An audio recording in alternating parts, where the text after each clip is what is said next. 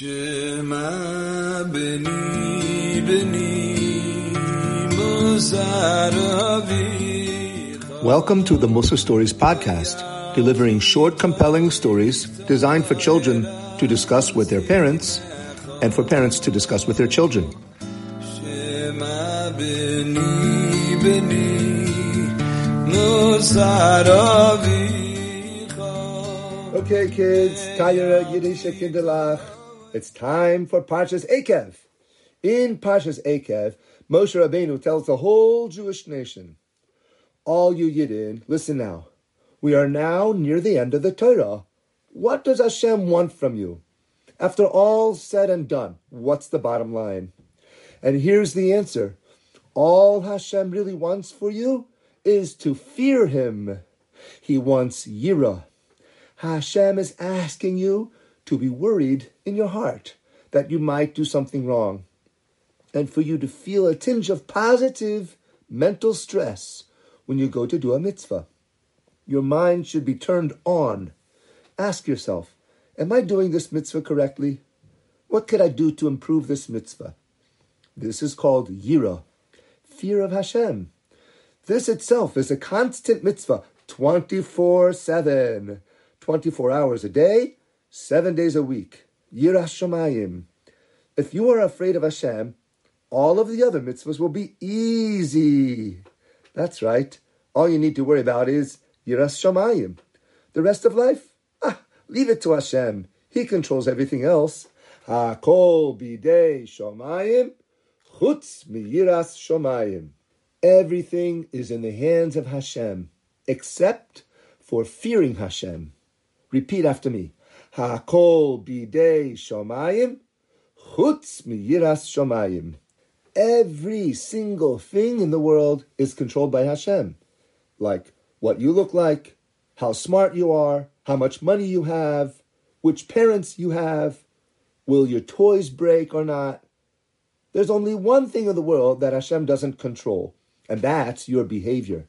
Hashem does not decide how worried you will be from doing an Aveira, and Hashem does not decide how careful you will be to do a mitzvah right.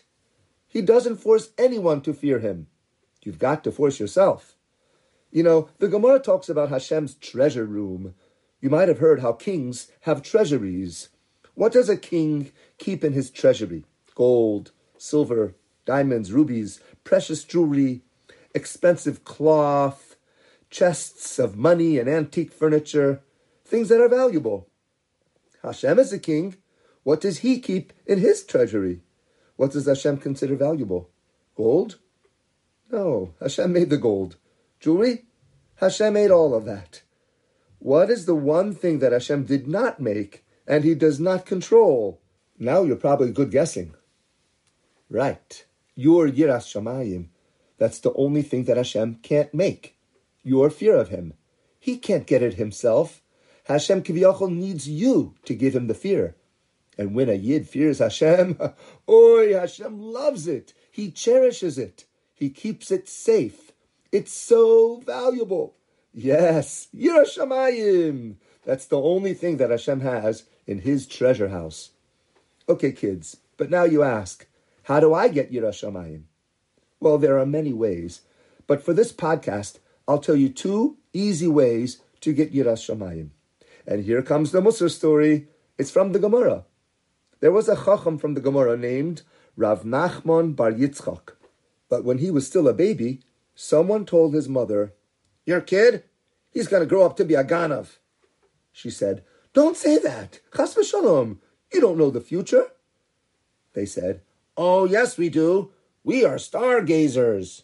Kids, stargazers are people who study the night sky and they look the way that the stars move and how they are grouped together. Galaxies and star clusters.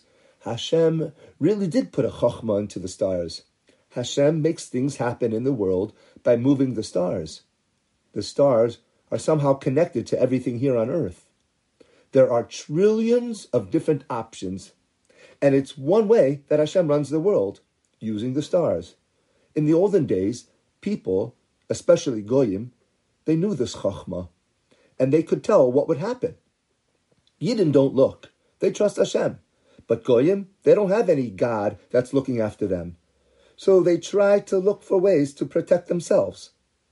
So they told the mother of the baby Nachman, "The stars say your son will be a thief. He'll be a ganav." Rav Nachman's mother did not want her son to do any aveira. Just in case these stargazers were right, Rav Nachman's mother knitted a yarmulke for her baby with strings that tie under his chin. She never left him with an uncovered head.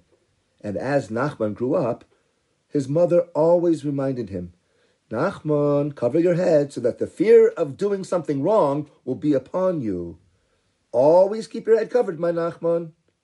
And beg Hashem for mercy that the Yetzer Hara should never touch you." Little Nachman did not understand what the big deal was about. Why was his mother repeating again and again, "Nachman, yarmulke, Nachman"? But one day Nachman was sitting outside under his neighbor's palm tree reviewing his Mishnayos, when suddenly a wind came and blew down his yarmulke. Oy vey! His head was now uncovered. Nachman looked up. At the top of the palm tree was a big, juicy cluster of dates. His Yetzer Hara overpowered him, and he climbed up the tree and chopped the cluster of dates off the tree with his teeth. So it happened. Nachman stole his neighbor's dates because he wasn't wearing a yarmulke. Now, kids, I don't know how it works. How does a cloth on your head help you fear Hashem? But it does. Everything the Gemara says is true. So wear a kippah, a kappel, a yarmulke, wherever you go. Even when you're playing sports, find a way to keep it on. Some people have bobby pins, Velcro, they have short haircuts for it, or large soup bowl sports yarmulkes. Speaking of soup bowl yarmulkes, my Choshev Talmud by the name of Yehuda Lifshitz from South Africa once came to swim with my boys in our front yard pool. He swam with a yarmulke. It was huge, and it stayed on tight. So let's say you're playing football, and you're the wide receiver. There you go, out for a bomb. And you jump just before the end zone, and you catch the ball. Just a few more steps, and you score the winning touchdown. Score! But your yarmulke fell off. Kids, think before it happens. You'll one day go to Shamayim.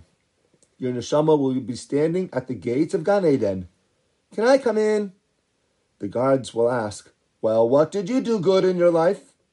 So you'll say, "I made an amazing leap and caught the bomb and made the winning touchdown." The angels will say, "That's not amazing. No, sorry, go away. We don't give rewards for winning ball games here." But if you say, "I froze still after I caught the football because I didn't want to run around with my head uncovered. I was scared to do that."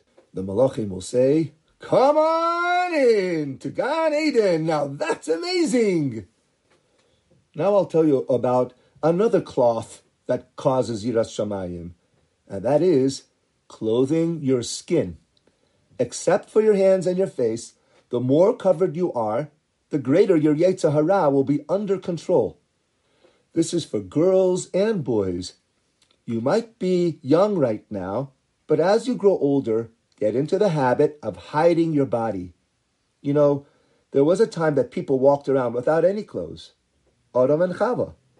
That's because they didn't have a Yetzer Hara inside their bodies.